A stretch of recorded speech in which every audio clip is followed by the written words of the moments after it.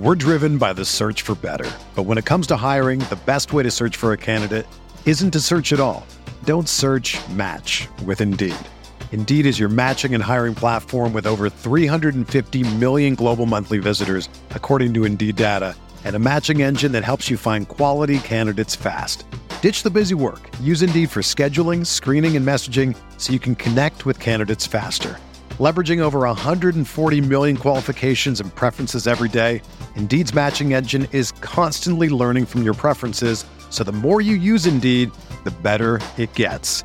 Join more than 3.5 million businesses worldwide that use Indeed to hire great talent fast. And listeners of this show will get a $75 sponsored job credit to get your jobs more visibility at Indeed.com/Blue Wire. Just go to Indeed.com/Blue Wire right now and support our show by saying that you heard about Indeed on this podcast. That's Indeed.com/Blue Wire. Terms and conditions apply. Need to hire? You need Indeed.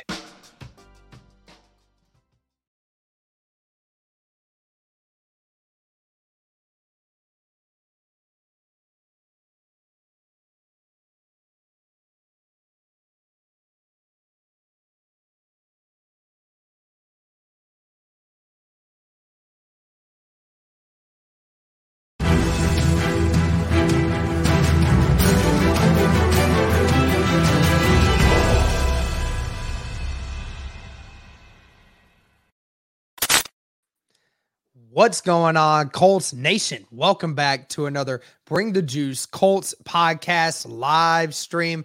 Today, guys, we're going to be discussing the Colts 2023 offseason and some scenarios that we think the Colts should address. I'm your host, Eric Larger. Joining me, my guy, Lawrence Owen. Lawrence, how you doing, friend? I mean, it's been a while. It's been a little bit. I've been really busy. Obviously, I got two podcasts that I'm running through, and I got a whole bunch of content that I'm preparing for the off season.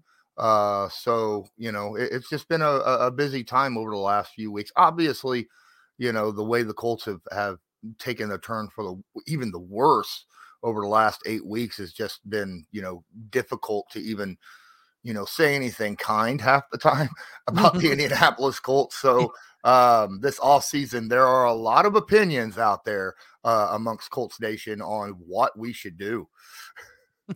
Yeah, absolutely, man. I mean, before we even get into the offseason and all this other stuff, I mean, what has your take been on, we really haven't really talked with each other since Saturday was hired as the interim head coach. And, things have not gotten better for the Indianapolis Colts like they hoped that it would, at least from a wins perspective, right? So, what has your take been on this Colts team since midway through the season? Well, I think Saturday was put in a really bad situation. He's got a quarterback room that is awful. Yes. I mean, just straight up awful. He has 3 assistants that's no longer here. He's short people on the offensive side of the ball, right? When it comes to coaching. So he doesn't have the guys to lean on, the guys to teach, the guys to, talk to and things of that nature. So that is a problem. And one thing I can say for him, he's kept the spirits of the players up. The offensive line looks better, which is, one of the reasons I think that he has been brought in. It's just, obviously the offensive play in general has not been what we hope for this season, period, end of discussion. I'm very glad that he hasn't, went in and tried to do anything with Gus Bradley and that defensive side of the ball, because quite frankly, I think that defensive side has been playing elite football since the beginning of the year, all the way up until now. They're just put in a bad spot because of the offense. Yeah, the offense just puts them in bad spots. Yeah, I felt the same way. I've been defending the defense throughout all of this. I keep telling people, look, if you keep losing the time of possession battle and your defense knows, I mean, these guys talk in the locker room, I'm sure, and with each other, that if you're putting up 10 points a game, I mean, there's at a point, the defense is just going to stop caring because they know that they can't continue to keep teams under 20 points and expect their offense to even figure out a way. I mean, it sucks that it's become that, but like you said, you got two different channels, man. I mean, you got your regular channel. You've also got the Blevin Network with Gerard Powers, and you've even had Rodney McLeod on there as a special guest throughout. No, he's a co-host.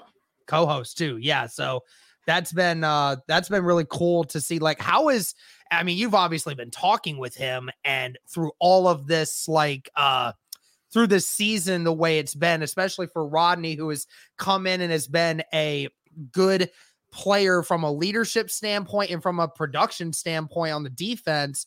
I mean, what has his attitude been like when you guys talk about this team and how he's doing throughout this whole process right now? Pretty much the same thing he says over and over is just do your job. Don't worry about what the offense does on the side of the ball. Make sure you do your job.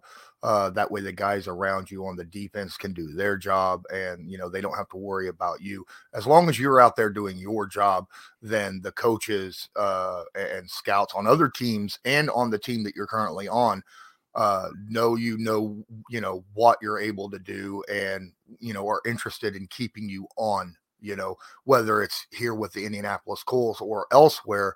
It's all about just doing your specific job on, your side of the ball, and not really worry about the other two, position groups.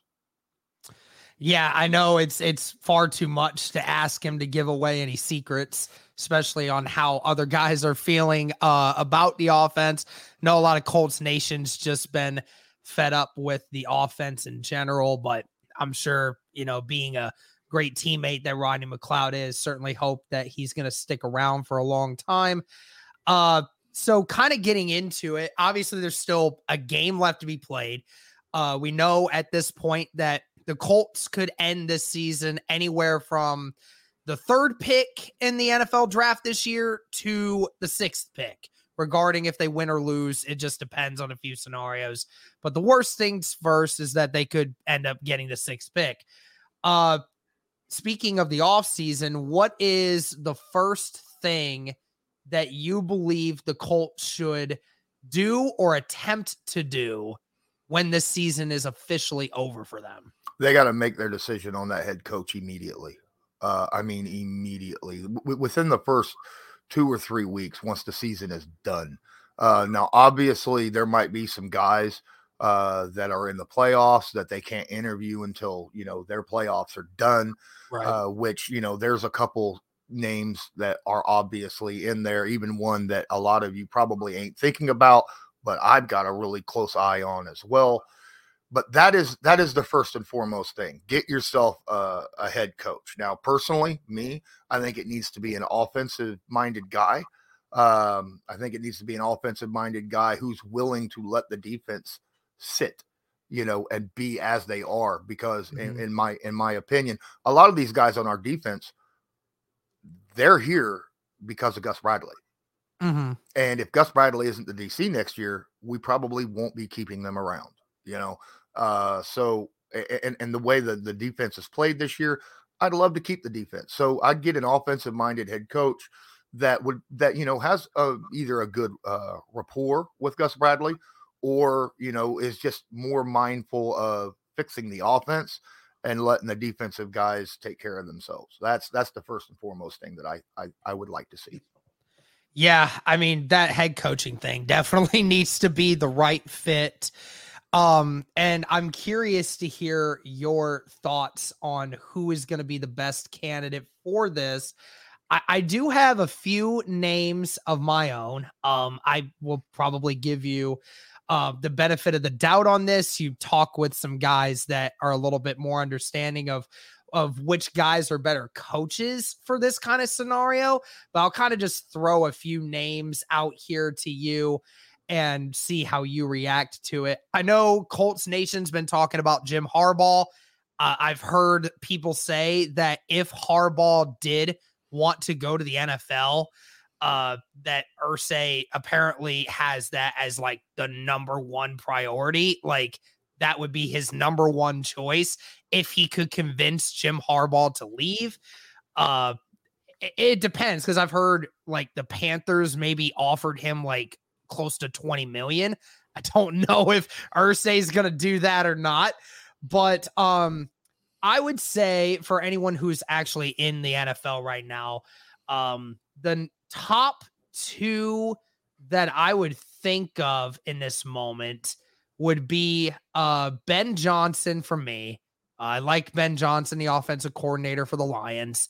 I think he'd be my number one. And DeMeco Ryans, the 49ers defensive coordinator. Now, I know a lot of people are thinking like, the defensive coordinator being a head coach, we want somebody in here who's going to do more from an offensive standpoint.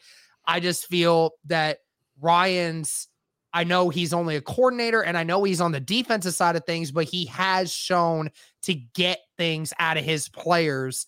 And I think that's very important as a head coach, is to be able to inspire and get your guys to be better at what they were already good at. And of course, if you bring in a good coordinator with Ryans, then I feel that could replace some things. But I know a lot of people are saying you should probably try to get an offensive minded guy, especially for the fact that the Colts probably will go looking for their quarterback of the future in this draft. What do you think of those two guys, and who's somebody else that you think the Colts should go after? Well, it's an interesting pick for the Lions offensive coordinator. I can't really argue with that. They are one of the most explosive offenses in the NFL, and that's with Jared Goff at quarterback, right? Yeah. So I kind of get that. I understand that. The DeMeco Ryans thing, that'll be a complete flip for the Indianapolis Colts. The Colts have been a zone coverage, do not blitz type defense for like the last 8 years, 10 years, something like that. And DeMeco Ryans is the complete opposite. He blitzes all the freaking time, loves man coverage. We'll see a very, very different defense with DeMeco Ryans at head coach. A guy that, and then with the Harbaugh thing, I've seen a lot of reports that Harbaugh's happy in Michigan. I wouldn't doubt it. I mean, of course, like you said, if you asked him like 3 years ago, he probably would have came in right away because he was doing nothing at Michigan, really. There wasn't anything being accomplished. Even though he's lost in the playoffs 2 straight years in a row, that Michigan's in a position right now that it hasn't seen itself in over 15 years. So it's been a while, and he's in a pretty good spot right now. So the guy that I want to throw a name out there that a lot of people probably don't even know the name and, are going to be like, what? Bobby Slowik. All right. He is the offensive coordinator for the San Francisco 49ers. He was the offensive pass game specialist since 2017, behind Mike McDaniel. And we all know the style of offense that the Niners run is good for any quarterback. And quite frankly, I think we have the skill position players to pull off what the Niners do on a regular basis. So I think Slowik, even though he's only been an offensive coordinator for a year or 2 years, I think it's just been a year. Yeah, since the beginning of this season. I still think that's a young guy, a young offensive-minded guy who understands a system that can not only get yak yards, but big yardage from highly skilled position players, and can make any quarterback look good. Yeah, I mean, obviously with, the amount of different quarterbacks that the 49ers have had to deal with this year, you have a rookie quarterback who was deemed Mr. Irrelevant, now is out there looking like one of the better quarterbacks in the NFL right now. If you can get that working for you, then, of course he was put into a great situation with all the talent and the defense helping him out. But of course, that's a big stage. That's a big thing. And to still look really good the way that he has, of course, the coordinators definitely have to be involved. Is there any other offensive coordinators that you would be interested in? Because I know Ken Dorsey from the Bills his name's been mentioned. They keep bringing up Eric Bieniemy from the Chiefs. Of course, that name gets thrown out there every year for the past 5 years. Even the Eagles offensive coordinator, and Nick Sirianni has even given huge praise to him being the one that he is the one that is mainly the play caller now for them. Like Sirianni has mainly just been the scheme guy, and he ends up calling plays all of his own. So is there any of those other ones that interest you at all? I don't know if Bieniemy will be a head coach this year. From what I understood, the last couple seasons, Bieniemy has been a very bad interview, right? Throughout. Yeah, that's NFL. What I've been hearing, because I keep asking my buddies that all the time. I'm like, his name gets floated around as one of the top candidates every year, but for some reason, it just never goes that way. And I wonder if he even wants to be one, or if he just doesn't really show a lot of people some good things, I mean, I've wondered. I will throw in Jeff Saturday's hat in the ring. I know a lot of people are going to look at me and go, you're crazy, but this guy knows people. This guy knows a lot of former players. He knows a lot of former coaches, analysts, things of that nature. He's not going to be out there, making play calls and things of that. He's managing a game, managing a team. That's what the head coach does. If he could find him, if he's got a list of names, be like, all right, this is who I want for offensive coordinator. That's going to be, making the play call, so I don't have to, unlike a certain other, offensive play caller we had the last few years. Yeah. And here's the guy that I want to work with our quarterbacks. Here's the guy I want to work with our tight ends, because we don't have that anymore as well. I think him as a person, just, rallying the team, managing a game, managing the team. I think he does have a shot. I think even Jim Irsay has told him, you know what, there's a reason why he said, yeah, I'd like to be the head coach if it's offered to me. I think Irsay has said, do you have names? Do you have people? I'm sure they talk all the time. So we'll see. Yeah, absolutely. That would not surprise me at all. After they get through this process that they're about to go through, I could absolutely imagine that. Because like you said at the top of it, like, he was put into an impossible situation. The offense was looking like one of the worst offenses in Colts franchise history, and was put into a situation where he had to try to fix this whole thing when it couldn't have been fixed. There was no way. So it's going to be very difficult to see what's going to happen there. But like you said, I mean, if you're going to keep Saturday, though, at the end of it all, you got to find a good coordinator. You have to, especially if you're bringing in one of these quarterbacks that you're about to. That's why I mentioned Ben Johnson off the top, because Ben Johnson, like you said, who's now been a coordinator with the Lions for 2 years. They've gone 2 straight years. Their offense is not only improved, but it's now maybe the best offense in the NFL right now. And you said it, with Jared Goff of all people, right? Like, people threw him to the side, and now they have the number 1 vertical offense in the NFL. And I could only imagine if you got one of these quarterbacks in the draft to have a quarterback, especially if we were going to get like Stroud or Levis or one of these guys that love to throw the ball vertically. I mean, that just feels like a really great scenario for me. What about like the coaches that are currently here now? Do you believe that there are a few of these guys that maybe like need to be reconsidered on this team, or any other position coaches that need to be like readdressed? Because we've talked about the offensive line. We've talked about, receiving. I mean, Reggie's even gone on the account, said, hey, listen, I'll stay if they ask me to, but I'm not going to stay unless they ask me to be here again. I'd bring Reggie back from the film. I think the wide receivers have been absolutely outstanding outside of a few drops. Michael Pittman Jr. playing double and triple teams, guys on his back constantly because they know that he's the number 1 target. So teams are, doubling and tripling him all the time. And yet he's still, for the most part, pulling through. Paris Campbell has been stellar. He's open literally 75% of his routes. Yeah. It's just the quarterbacks don't throw to him. Exactly. I've been saying that all year long. I've been saying it. He's open. Just throw him the dang ball, man. I don't know how many times I'm like, well, there's an incompletion right there to a triple covered Michael Pittman Jr. But if you look 20 yards downfield, you see Paris Campbell wide open in the same view, of the quarterback. I'm just like, what are you doing? I want Strausser gone. I understand that, he's part of the old regime from back in the day, and he's buddies with, I don't know if he's buddies, but, he was here when Saturday was playing. So, I don't like what Strausser's done. Now, granted, the offensive line has gotten better since Saturday's been here, but still, new quarterback coach. We got to get a new quarterback coach. Straight up. There's a lot of things.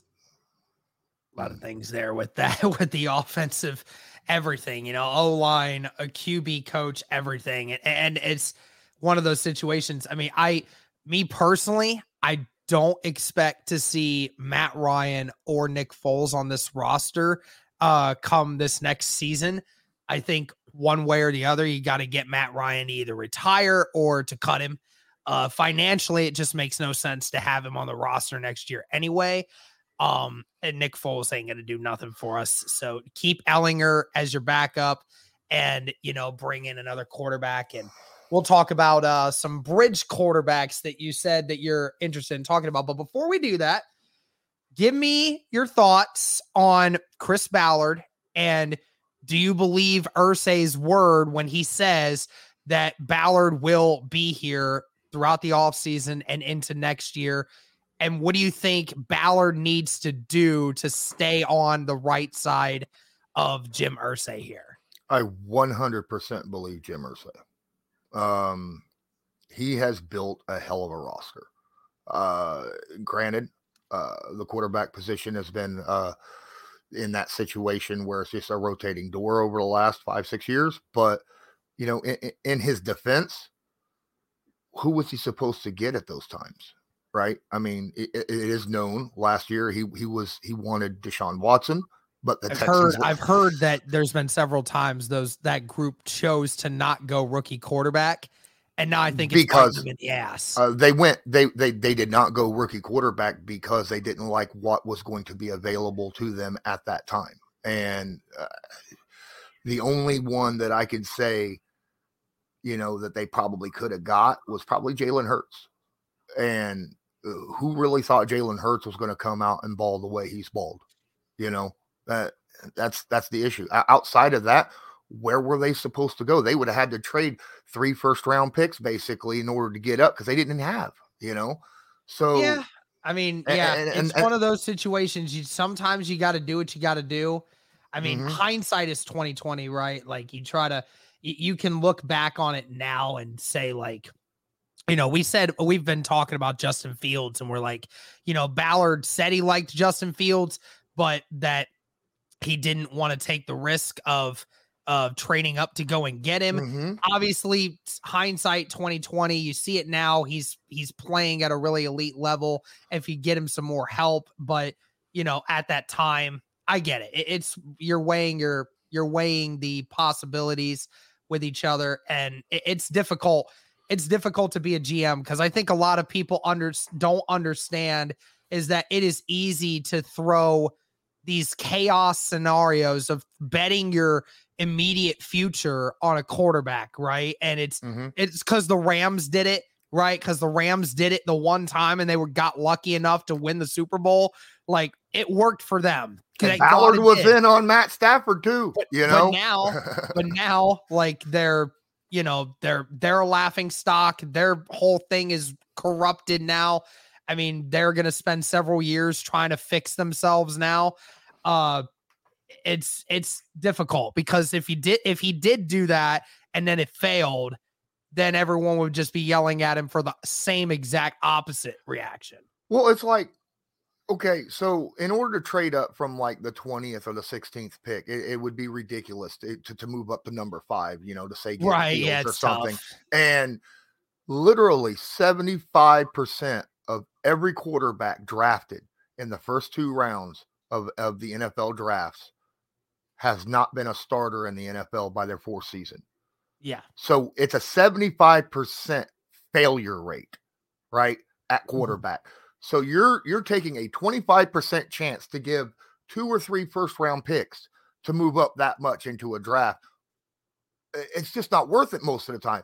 The only way to do that is if it's a for sure pick, you're not going to lose something of that nature. Now this year they're a top 10, going to be a top 6 pick in the draft. So they're going to have a little bit of wiggle room. So if they want to take a chance on somebody, whoever's there, whether it be Stroud or Young, and they want to go do that, then I think that they have the firepower to move up. They can offer a player plus their pick, or a player or their pick in maybe next year's, first or something, So absolutely. But Ballard, for the most part, outside of, not finding the long-term answer for quarterback, has built a pretty darn good roster. Yeah. And you don't want to lose that. You don't want to lose him with his talent evaluators, because exactly. You lose Ballard, you lose all of our scouters. We lose Ed Dodds. We lose Morocco Brown. These guys are staying here. And those are 2 guys that should probably be GMs at another spot too. Yes. That's how good they've been. They've turned down jobs as GMs because they like sitting behind Ballard. They've said that. Because they like this team. So, yeah. It's just been tough. It's been tough because, the criticism of Ballard has definitely been pretty warranted. Like you said, the quarterback position, the number 1 position, he has failed to readdress that since Andrew Luck retired. That's been unfortunate. It's been tough to deal with, but, that's something he's going to have to get through. He has to know that it is time to do that now, that you can't hide behind it anymore. And I think the only other real bad thing about Ballard has been over the last season and a half, really, there's been a few contracts that are now going to come back to bite him a little bit. That some contracts that are going to need to be reworked if some guys are not going to be playing at the level that he's paying them at. Particularly on the offensive line. I mean, obviously it's the most paid offensive line in the NFL. And for what it did this year, I mean, obviously Matt Pryor being in there was a huge problem. And then, letting a few of those guys go in the offseason probably wasn't a great idea. But, some contracts are going to need to be reworked. I think this year he let a few contracts go that probably shouldn't have been. But again, you hit and miss on a lot of things. We've had guys, leave or not come here because of being lowballed, and now a couple of guys are getting paid too much for their worth. I mean, I could even bring up the Mo Alie-Cox contract. He's getting paid $8 million to not do anything except block. I mean, when you're getting paid that much money as a tight end, I'm sorry, you shouldn't be getting paid $8 million a year to catch 1 pass a game. And that's not his fault, Yeah, that's exactly. You're right. Ballard expected him to be more involved in the offense than what he actually was. I mean, he's out there. He's got the snaps, but he's blocking because the offensive line has been that bad. So he's been pretty much portrayed from being a receiver / blocker to being solely a blocker because the offensive line is underperformed. Yeah. Yep. Absolutely. It's been that, it's been a rough off season for Ballard. And even though you're right, I agree. He's built a relatively good roster. If you just find an answer at quarterback, I think that you can fix a lot of these problems. But I asked this about with Cody, and I want to get your opinion on this. With this coaching hiring going on, Ballard was the one that wanted to bring in Josh McDaniels, right? And we saw how that has turned out. And then, of course, that led to Frank Reich and everything else. But I do question, Ballard's thought process and decision-making on which coach should be the one running this, because, it felt like, Irsay over this year, made that decision to hire Jeff Saturday without the consults of Chris Ballard. And now it feels like Irsay, even then, when they're asking him about this stuff, Irsay is talking about it like as if it's his decision. And now, of course, owners have decisions or have weight in those decisions. Of course they do. It's their ball clubs. But but normally the GMs are the ones that are leading that process, and their scouts and their people are leading that decision making. But right now, it feels like it's Irsay ruling that decision. I do wonder, how do you think that is going down with Ballard and Irsay? Because it seems like I don't know if there's a lot of trust there right now because of what transpired before. I don't know how to feel about it. And I don't know if I trust Ballard's decision on who the right coach is based off of who his candidates were the last time that he tried to hire people. Well, honestly, I think Frank Reich was a fantastic hire. I think Frank Reich is a great head coach. He was just in a bad situation, with the Colts. I mean, he had a new quarterback every freaking year. It's amazing that they were even able to stay above 500, for all that time, in my opinion. I didn't like the firing of Frank Reich. As for Josh McDaniels, I agree. You can look at him and see, his tenure with the Niners and be like, or not Niners, but the Raiders. Yeah. Raiders. Picturing the Raiders, Niners came out of my mouth. It's all good. I knew I didn't like it from the beginning of it anyways. No one did. And as a Colts fan, no one wanted him. Yeah, nobody wanted him from the get-go. No, because you're a Colts fan and he was a Patriot. But no. I knew that from his head coaching experience prior to that. He started 6-0, and then from that point forward, lost about 70% of his games after that.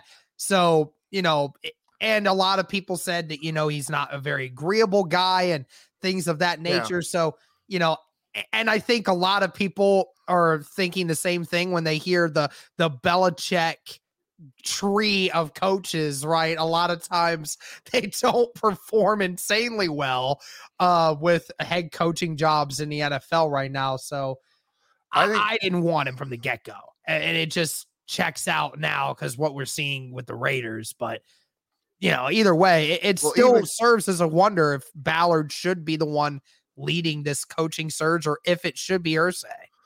Well, to be fair, in McDaniel's defense, just because he failed in one or two places doesn't mean that he would have failed here. True. I mean, every place is completely different, different atmosphere, different players, different coaches, different everything. So, you never know. There's been times when, head coaches win Super Bowls at other teams and then gets, hired somewhere else and, utterly fail. So it is what it is. Now, I personally did not like the choice of McDaniels, but that's just a personal choice, and that's how it works. I liked Frank Reich. With the Saturday thing, it was an intern. It was an intern head coach. So that's. I don't see an issue there, really, with the whole, well, I didn't go with Ballard because I wanted Jeff Saturday in here just to get the culture back, get the room back. Because let's face it. I mean, this is a team, we've been very proud of our locker room and our culture for years. Mm-hmm. And I feel like Irsay was not seeing that over the last, beginning of the year, this past year. And he wanted someone to bring that culture from back in the day that knew how to bring that locker room in. And, Ballard didn't get a say in it. It is what it is. I'm sure Ballard will have plenty of say in who's actually hired now as the long-term head coach. Now, the interviews generally, anytime a head coach is interviewed, it's with the owner and the GM or the president. CEO, whatever. Those are the guys that do the interviews for the head coaches. And it's generally it's not just a GM thing. It is an owner thing too. And they generally, they usually, a coach comes in, they sit down, and you got 3 executives, sometimes 4 executives with that team that is interviewing that person for the head coaching position. So it's more of a group effort than a single mind when it comes to hiring a head coach. Very true. All right. Well, we talked about the coaching thing. We've said our piece with that. Now we kind of have to go to the off season and about what kind of moves this Colts team's actually going to make. You said to me before we started that you thought there was actually some quarterbacks in this free agency class that could actually be of interest for the Colts, even if they were going to go quarterback in this draft. Now, I know a lot of Colts Nation and by the way, there's 170 of you in here right now. Thank you very much. Be sure to like the stream. I know a lot of people in this stream may not want to hear you say this argument, but we got to hear it from you. Why don't you go ahead and explain to me why you think that there's some quarterbacks here that might actually be a good idea for the Colts to maybe get? Me personally, my number one rule when it comes to having a quarterback is they need to be a 10-year starter, right? They need to be able to play 10 years. So no one over 30. Okay. No one over 30. And then they need to have shown that they at least can be a top 10 quarterback, right? To be a free agent pickup, because they have been a top 10 quarterback in the NFL. Now, obviously, there's a lot of rumors going around right now with Lamar Jackson and, the Ravens, maybe not going to re-sign him because, they have question marks about his work habits. If Lamar Jackson hits the free agent market, throw the book at him. Yeah, I would imagine so. Unless they offer him, $50 million guaranteed. I know, I get that, but I mean that is a game-changing quarterback in the NFL. Oh, it is. Is he the best passer in the NFL? No, but his ability to extend plays and be electric and things of that nature make him, a top 5 quarterback in the NFL. Maybe the best football player overall in the NFL, right? Not saying he's the best passer by any means. And I know there's a couple guys in here that's going to argue with me and get mad. Well, I mean, I would argue, he's not had a lot of great weapons. I mean, he has had, Mark Andrews, which has become, a really good thing for him. But from a vertical wide receiver threat that, gets open consistently, doesn't have a ton of those.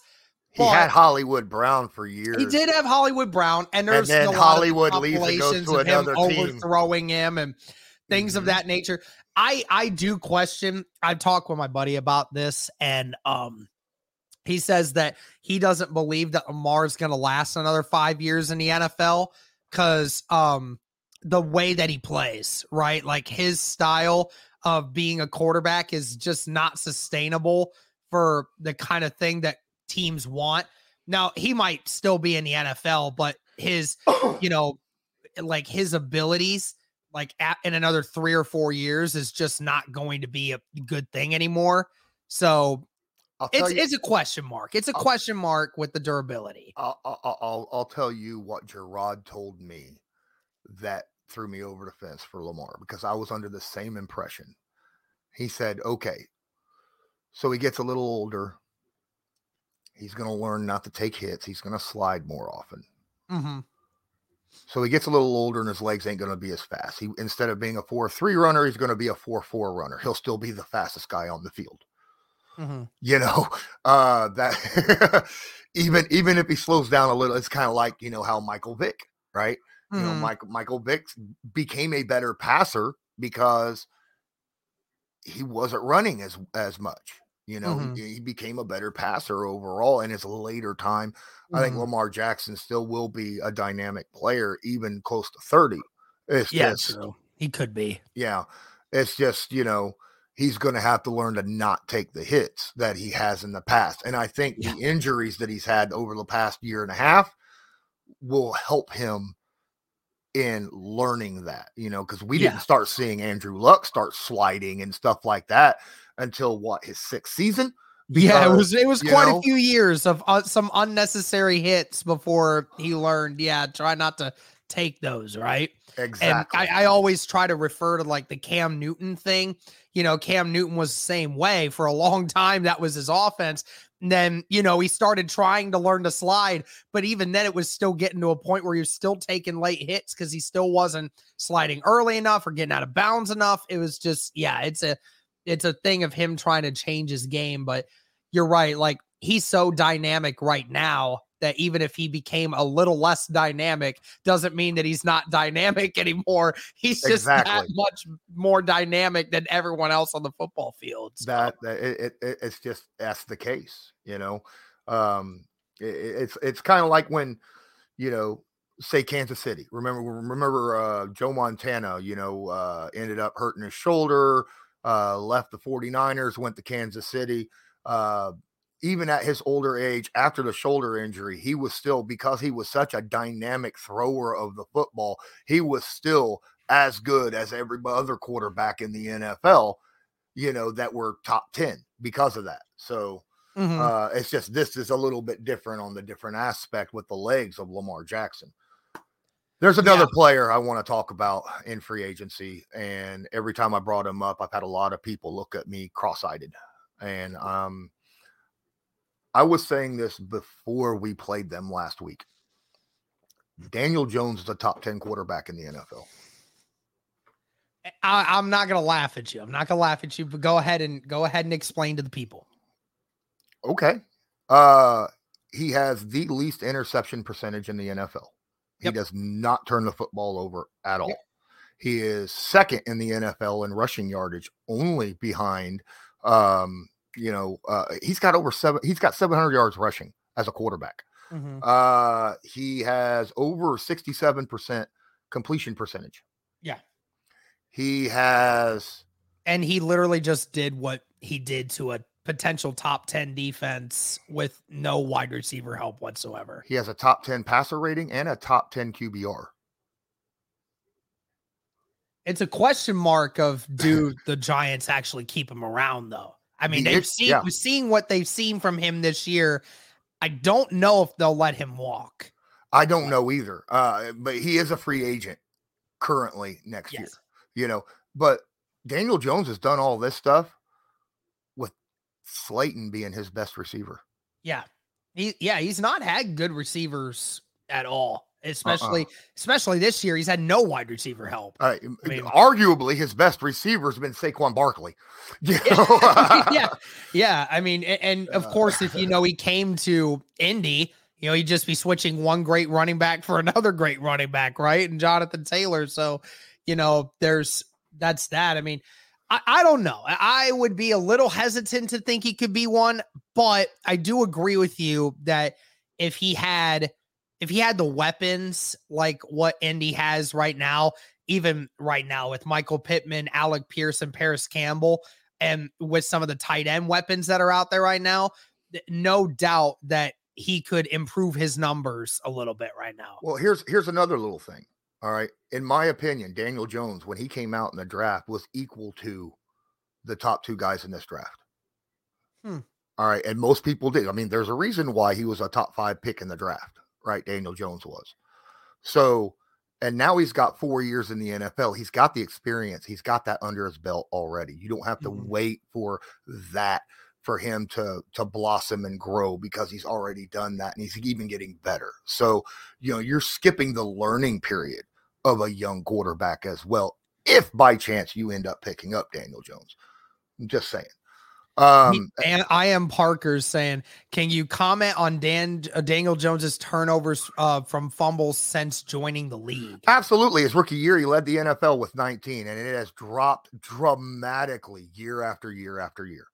Yeah. To the point where right now he has the second least fumbles in the NFL. Yeah, it's like you can't starting quarterback. You can't bring up a rookie stats very often when you're trying to talk about, like, Peyton Manning led the league in interceptions his rookie year. Everyone want to throw him outside of the bus because he did that. No, he was a rookie. Okay. It takes a while to get used to, especially when you came into a dumpster fire of an organization like what the Giants were 3 years ago.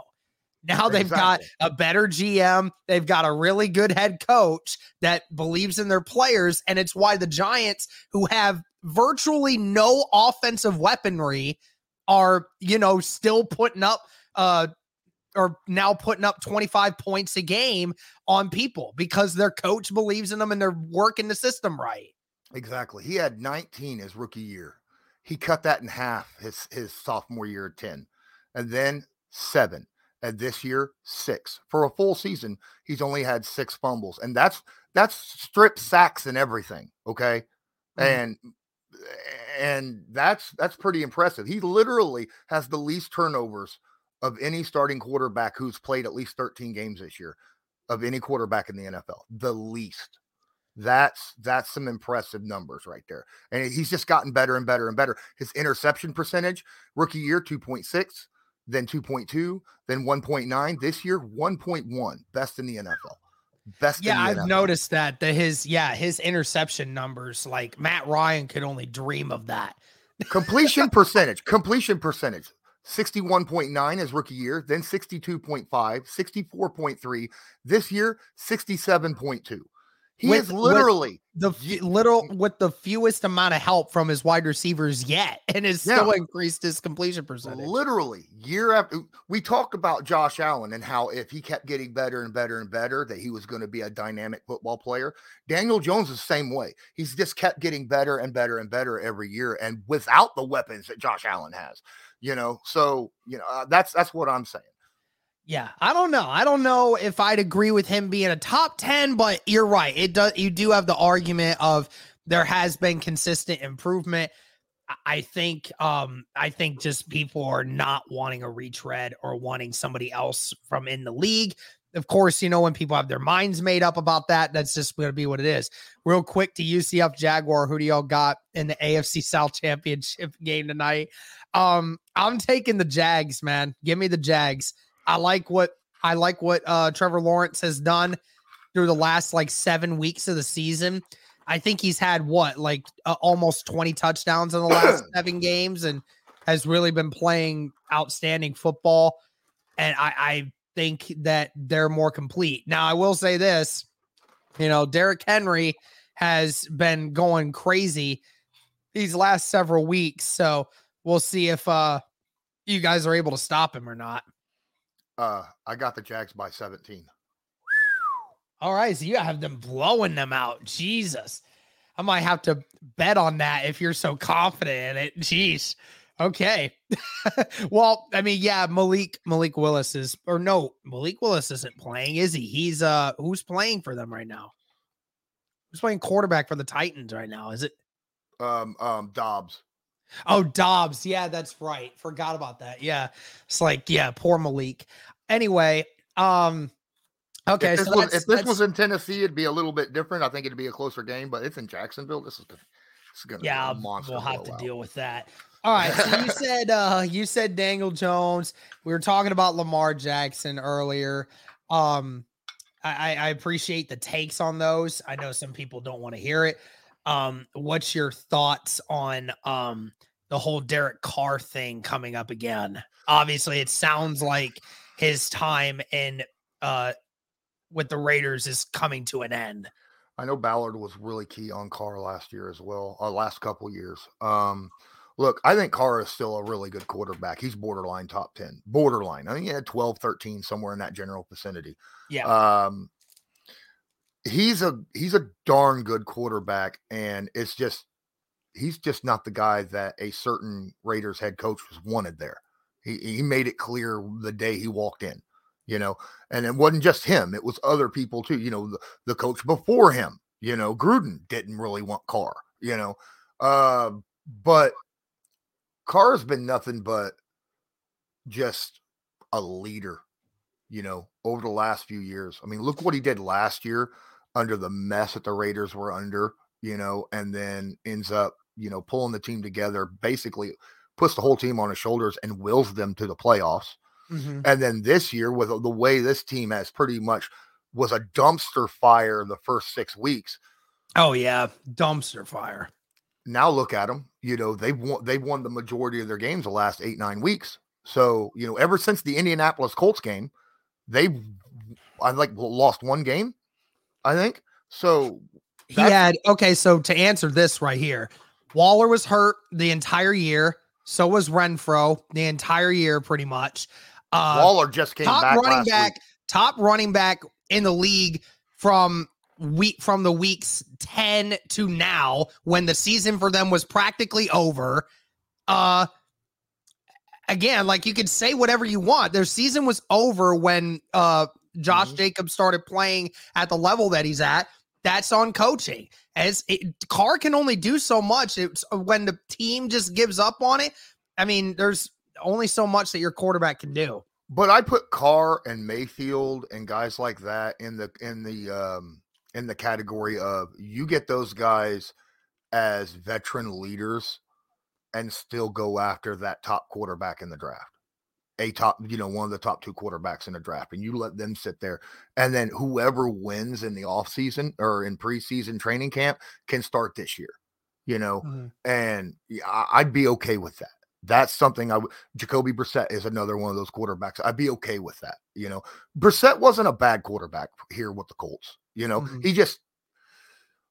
He didn't like taking shots downfield, even though he had a cannon for an arm. But he was a great locker room presence, great leader, great, didn't turn the football over, that kind of stuff. He played very well with the Browns, Parker, I don't think this stat, Parker, really indicates exactly what you think it does. Okay. The fact that they're only 5 fumbles apart, but Carr has played about 26 more games, I think is exactly the opposite of what you're intending for it to be. But anyway, the Derek Carr thing, I doubt it'll happen. I doubt it too. But when we're talking about this team, I think everyone is under the same impression that the Colts need to go and get their quarterback of the future. They absolutely do. Draft, especially now, because you're hoping that whatever your quarterback situation is, whatever your head coaching situation is, next year you have a new revitalized group. You're hoping that you won't have to be in this situation for a long time, at least from a draft position perspective. Like I said before, worst case scenario, they're going to finish in the top 6. So prime position that if they were going to go for a quarterback, this is one of those situations where you can do it. I'll ask you, do you think that they would trade up from where their current position is, and then give me a rundown on who you believe the Colts will most likely try to target, whether it be from trading up or just from where the position that they're at right now? I don't think they trade up. Don't think they trade up. Think you're going to stay at 5 or 6? The only way that they trade up is if someone I think needs a center, or maybe, something of that nature, because Ryan Kelly, I think we have a good backup in Pinter in that situation. It would free up a little bit of money for us. Plus, I get that Kelly hasn't been playing his best football over the last year and a half, but it's been since, not just him. But I do question it, because it's like, you're at 6, maybe. I mean, you're going to be in the top 6, but you didn't have to question, how many other teams that are either right in front of them or right behind them are going to go and try and get one, especially with, we know Houston's going to. We know I think it'll take more than 2 first-round picks to get into the top 3 this year, because of how overvalued quarterbacks are right now. you would need to give your first round pick, even if it's number 6, you would have to give this year and next year plus some extra, I think, to get top 3. You might have to. And I don't think any of these quarterbacks are worth that much. I don't think they're worth that chance. Especially, look, this is a better draft than last year. Oh, 100%. Because Kenny Pickett was the only one. It's not better than the year before. And that's what, Mac Jones and them, or, it's not better than the year that Herbert and them came out in, so this draft doesn't have a guarantee. That's my issue. That's my problem. You don't trade your future away for a coin flip. That's the problem that I have with that. So I would sit pat and see who falls. Guess that's true. I think the only thing I would think of is, I think that if you were asking the Colts to trade away 2 first rounders and outside of this year, then I would say that's going to be a problem. I have no problem with saying, okay, you want my first rounder next year, maybe like a third next year or something like that. I have no problem taking that chance. If you are going to go and get the likes of Bryce Young or CJ Stroud. We obviously know that you don't believe either one of these guys is a guarantee. It is what it is. I think that it comes down to the fact of who they have as a coach. That's going to make a big difference in that matter. I'll agree with you that if, the Colts go and get somebody like D'Amico Ryans or Leslie Frazier or something, and then don't get a good coordinator to back them up, then you're putting that quarterback into a bad situation, because you need somebody that's going to be able to, enhance their abilities and develop them correctly. Because like you said, I mean, every one of these guys has an issue that they're all going to have to fix one way or the other. I wouldn't pick Bryce Young in this draft at all. Really? If it was me personally, no. He's too much like Kyler Murray. I would agree with you. I'd agree with you a little bit on that. I mean, everyone knows my Ohio State bias with CJ Stroud, but I mean, you did say though, if the Colts decide not to trade up, yeah, do you think that, Will Levis or Anthony Richardson would be still available there at 6? Oh, I think Richardson was a late first round pick. I think Richardson ends up being a late first round. You don't think that anyone in the league is going to just pull their balls up and just say, all right, let's go do this. I think somebody will. I don't think so. Now Levis, maybe. I think Levis could end up going in the top 10. But now, to be fair, I've only seen a couple games from each of these guys this year, because I haven't watched a whole crap ton of, college football this year, being that I've been solely focused on the NFL. I go into college. Once I get into the college all 22, I start calling up and emailing colleges and asking for their all 22 for a few games once the NFL season is over with. So I'll have a much, much better personal opinion of each of these quarterbacks probably, mid-January. So, that's maybe late January, actually. Late January, early February. Yeah. Gotcha. Brian Williams with the $5 super chat. Thank you, Brian. Imagine if the Colts sign Lamar Jackson and then draft Will Anderson. Probably not going to happen, but we all have dreams and hopes right now. Absolutely. Everybody does. Hey, listen, that would fix our quarterback and give us a guaranteed edge rusher that, is going to solidify that edge rush for a long time. And, you then can move Dayo Dangbo into the middle a lot more often and put him where he needs to be. I do want to say something real quick. Yeah. I know a lot of people put a lot of emphasis on combine numbers. All the scouts, players, GMs that I've heard talk to or heard them talk about put much less emphasis on combine or pro days than they do the film, right? Yeah, 100%. That's what you should do. 100%. You look at the film before you look at anything. Every time, yeah. Every time. Because, combine numbers lie sometimes. Straight up. Yeah. For instance, Daniel Jones is faster than 4.8 runner. So is Darius Shaquille Leonard. They're both faster, and they both ran 4.8 combines, but they're much faster than that because they were hurt when they ran. So these guys are out here, they're playing, they're trying to run these combines. You're not realizing, oh, well, he's got a slightly, pulled hammy or he's got a kink in his shoulder when he's throwing the football or something like that.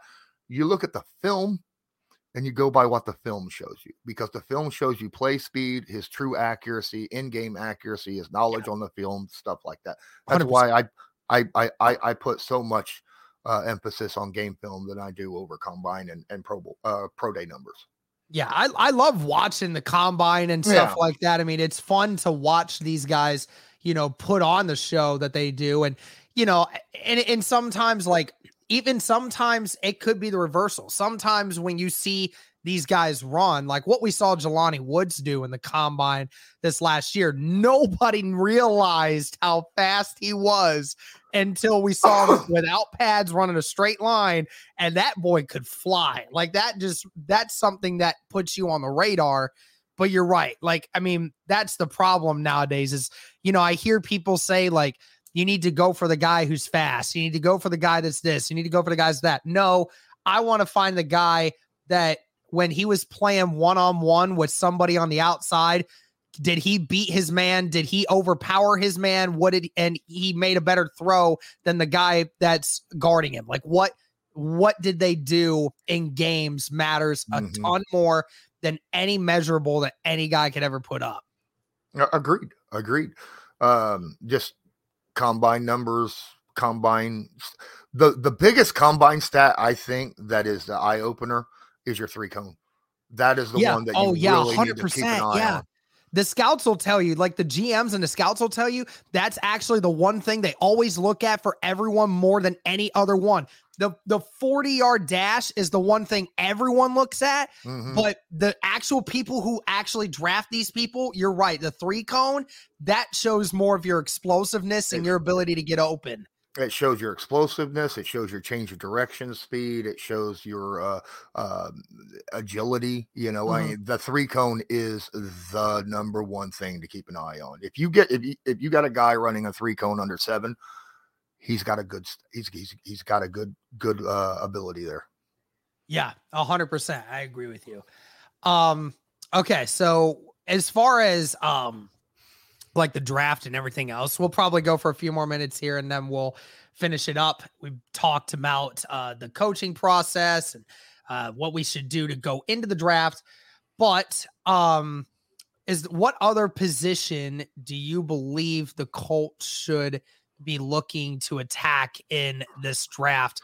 Obviously, they got to get a quarterback, but outside of that, there's a whole other draft that needs to happen. And say somehow, some way, they may not get the guy that that they want, or if for some reason that the top 4 quarterbacks go inside the top 5 and they miss them, then what else should the Colts do? All right, so a lot of it has to do with who ends up being the head coach and if Gus Bradley is here. If Gus Bradley is here and we ended up re-signing Yannick Ngakoue, then the number 1 edge rusher is not so big of a deal. But if he ends up leaving, we need a number 1 edge rusher. All right. Look, we got defensive tackles and we got edge rushers for, the strong side, but we don't have a speed edge rusher outside of Yannick Ngakoue. We don't have a 9 or a 7. So that, if all of those are gone, we've not had a top 10 edge rusher pick since Dwight Freeney. And that's where you get those guys. All of these big bad MFers that are edge rushers are top 10 edge rushers in the draft. You know, everybody says, well, I want a Bosa or I want a Watt, or they're all top 10, or a Chase, you know, Young or something like that. You know, those are all top 10 guys. So if all the quarterbacks are gone by the time the Colts pick, that's a guy that I would keep an eye on. Dio is not a Y9 or a Y7. Okay. He is, look, Dio is a defensive tackle, or he is a strong side edge rusher. Dio is not a speed guy. He's more like DeForest Buckner. You know, Dio is absolutely almost exactly like he's almost a copy print of DeForest Buckner. So great depth. He could be a starter, you know, absolutely, just not at that speed outside edge rusher position. Mid round, 3rd, 4th, 5th, you got to get yourself a right guard. You got to. You're going to pick up a solid starting right guard at that position. Look, Will Price has gotten better. He's still not he's borderline bottom end starter. I would like to have a mid starter at that position. I think we'll be fine there. Left tackle is another position that we could go high in this draft. You know, we already have so much money on the offensive line. Think about this. If you're picking up a left tackle right now, he's under a rookie contract. By the time you have to pay him, all the other contracts on that offensive line are done. All of them. Gotcha. So it won't matter. You know, people talk about, we already spend so much. It won't matter, you know, at this point in time. So, but I think Bernhard Raimann has gotten better this year and could be the long-term starter, but I don't want to put all my eggs in just the Raimann basket. You know, I you know, they talk about, you need competition, go get stinking competition.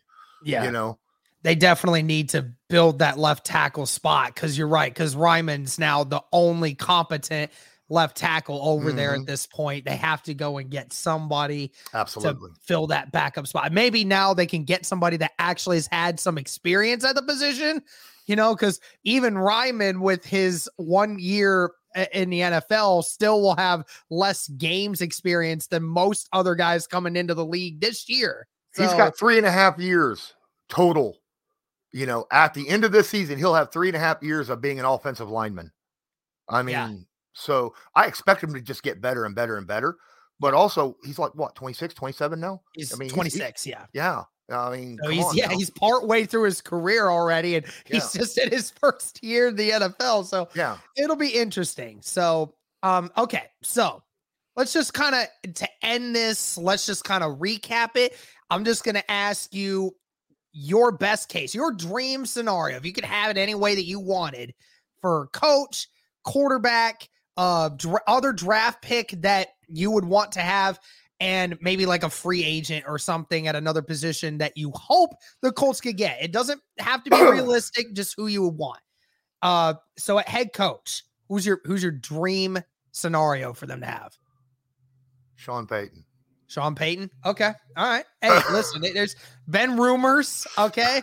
The Broncos and the Colts were the first two teams that got rumored with that. So we'll see. I think Sean's retired. Is going to stay retired, but you asked for my dream hire. Hey, I asked for the dream hire. That's what I asked for.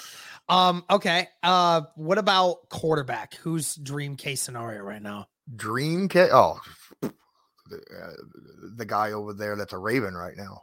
That's my Lamar Jackson. Case. Okay. Hey, listen, it's a shot. It's a shot. I mean, if you want a bigger dream, I could say Josh Allen, but that's not happening. Let's go even further. Let's go Patrick Mahomes. If only the Chiefs would even entertain that idea. I mean, the amount of teams that would say that if they were allowed to have him, like, to take their first rounders for the next 6 or 7 years and take that contract, you're telling me that every team except maybe one would do that. That's very true. Okay. So a player in the draft that would be dream case scenario that you could have on the Colts. Well, if we have the quarterback already under the thing, I don't know the draft as well, but man, if we could grab, is there a TJ Watt or a Nick Bosa style pass rusher? No, not that special, but I do know Will Anderson is the number one edge rusher in this draft for sure. But there might be a couple more of them next year, honestly. Maybe or a oh my god left tackle guy. There's a couple really solid ones in the first round. I know Peter Skoronski and from Northwestern and Paris Johnson from Ohio State are the best two in the draft right now. They're going to be guaranteed number ones. But I would maybe, trade back like 3 or 4 spots, get for somebody else's later first round pick, and then grab your Anderson dude, as the backup, later in the first round pick, right? Yeah. That would be dream situation and still get an end, whether it's a left tackle or a pass rusher. Yep. And so in regards to all free agents, like we've already kind of talked about the quarterback, but is there a defensive player, an offensive player that is going to hit free agency that you would want to have? Oh my goodness. That's because hey, listen, if I could, I would love to get Orlando Brown from the Chiefs, but of course that contract is going to be it's going to be very interesting to say the least. But hey, Marcus Peters is going to be a free agent this year. Don't know about him. Jesse Bates is going to be a free agent at safety, but then again, I don't know if we really need safety at this moment. No, we're so deep at safety. Even if Rodney McLeod is not here next year, we're still you'd have Julian Blackmon and Rodney Thomas at this point. They run the show pretty well. Yeah, so. Yeah, absolutely, 100%. Give me a second. Let me look real quick. I haven't really gotten a good. I understand you're him, folks. I don't give him a little bit. Yeah, give him a little bit of time. I don't want. Look, I don't want Marcus Peters. He's been injury prone like crazy, and he's 30 years old, so he's getting older. Exactly. Maybe Cam Sutton. Yeah, maybe. But there's not a lot of guys out there right now off the top of my head. Let me look here. This one. See what we got. Hey, I heard Saquon Barkley's going to be a free agent after this year. So no, have 2 amazing running backs on the roster and Jonathan Taylor and Saquon. If just run the triple option the whole time.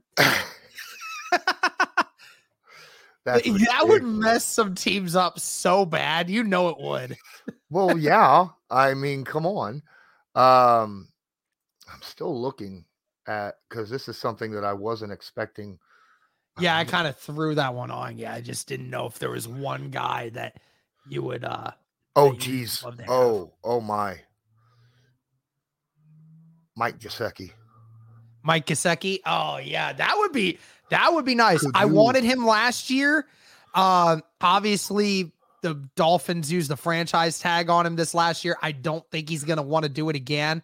So I think we have game-changing wide receivers if we get the right quarterback, right? Yeah. I do. I like our top 3 receivers.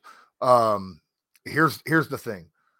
Trade out Mo Alley-Cox for Mike Gesicki, and I am all on that, because then I think 100%. We have amazing tight end room, right? Because Kylan Granson has just really exploded this year, and then he got hurt, right? Jelani Woods is getting better and better as time goes on, and then Mike Gesicki would just be my god, yeah, wow. Like Gesicki with Jelani. Oh my god, I'm surprised Dalton Schultz is going to be a free agent guy as well, but I'd imagine that Cowboys are probably going to end up paying him. He's their second best weapon in that offense right now. So, all right. Well, that's going to do it for this one, guys. It was a good episode. Really appreciate Lawrence for stopping in today. I didn't want to have to do this stream without somebody else being in here because, you guys have heard me talk so much about my thoughts on what this off season is going to go like. And it's nice to have a differing opinion on certain things. And I always respect Lawrence's understanding of where he comes from, because he talks to a lot more people that are higher up than me. So I appreciate you coming on, Lawrence, and spreading some knowledge here for us. And hey, man, I hope that over this off season we can have you on a lot more. Yeah, that'd be great. Are you just off the top? Are you doing a live game reaction today to any of the games? No, I'm not. I don't think I'll end up doing either. I could potentially do one for the last game, but that's it. I've already got one set up. I'm going to be doing the Jags Titans. Oh, nice. Game. Yeah, nice. Me and Lloyd. I don't think I would, because I'm just going to end up, if I do end up watching the football games, especially the last one, I'll probably just watch it. I don't think I would stream it. All right. But yeah, this was fun. And someone in the chat just said that Paris Campbell's a bust. You must be out of your mind. I think you're just a hater is what you is. When healthy, I think he's the best receiver we have on our team. Yeah, literally. The amount of missed opportunities for a Paris Campbell this year because we didn't have competent quarterback play. Y'all are crazy. Oh my goodness. Especially since he played all year. He never got hurt. Yep. And there was a good point that for about 3 weeks, Paris Campbell was the best wide receiver on our team, and it wasn't even close. He's 6th in the NFL in yards per separation per route. 6th, y'all. He hasn't lost a step at all, with the fact that for how many surgeries he's had on his lower body, and he's still doing that. It's ridiculous. He's easily, our most. He needs to be resigned over the and it's not like he doesn't show that he can make. I mean, there was that one game he was making catches in traffic over and over and over and over, getting 100%. hammered. So yeah, I feel like Paris Campbell needs resigned, and I think we can get him cheap because his first 3 years was so injury riddled. When I say cheap, like $6 to $8 million. Yeah, $6 to $8 million. That's cheap for a good wide receiver. That's way cheap. Oh yeah, you give him a 1-year deal with $6 million or $6 or $7 million. You give him an incentive that says, hey, if you play, 15 plus games, then we'll give you like another $1 million or $2 million in incentives. And then you're going to get a healthy player next year, and then you can sign him to a better extension. Absolutely. That is what it is. Sorry, I had to bring that up because I saw some people. No, it's all good. It's all good. No, I me as a Buckeye fan myself, and as a proud partner of wanting my Buckeyes to succeed in the NFL. I have a very good connection with Paris Campbell, and I do not want anyone mess with him. I just hope that we re-sign Tyquan and Paris, and their injury history is done. That's what I'm hoping for. Yeah. 581 yards this year, contract year for a second rounder. By far his best year, bust. Bro, you literally take that as if we had a quarterback throwing the football year. Or we the fact that he was literally open on almost every stinking, literally 75% of the routes. I can show you a highlight reel of Matt Ryan taking a sack for no reason at all and Paris Campbell being open on the route. 100%. Oh, I plan on doing that this offseason. Please do. I want to share it. I want to upload it to the channel and give you credit and say, if y'all think this is a bust, then you're looking at the wrong position. Right. Seriously. All right. Well, that's going to do it for this one, guys. Thank you all so much for tuning in. Thank you for the turnout. Over 200 people in here at one point. Fantastic. Hope you guys have a great rest of your weekend. And as always, guys, go Colts. Go Colts. Everyone is talking about magnesium. It's all you hear about. But why? What do we know about magnesium? Well, magnesium is the #1 mineral that 75% of Americans are deficient in. If you are a woman over 35, magnesium will help you rediscover balance, energy, and vitality. Magnesium supports more than 300 enzymatic reactions in your body, including those involved in hormonal balance. From functional medicine doctors to mental well-being and female hormone experts, we all know that magnesium is the one mineral to improve all aspects of well-being and health. But which one? Magnesium Breakthrough from Bioptimizers, the trusted choice recommended by leading experts with 7 best-absorbed forms of magnesium to ensure your body receives the support it needs for overall well-being. Go to bioptimizers.com/balance today and use code BALANCE10 for 10% off. Support your journey to wellness at bioptimizers.com/balance. Magnesium Breakthrough from Bioptimizers, your foundation to optimal health and vitality.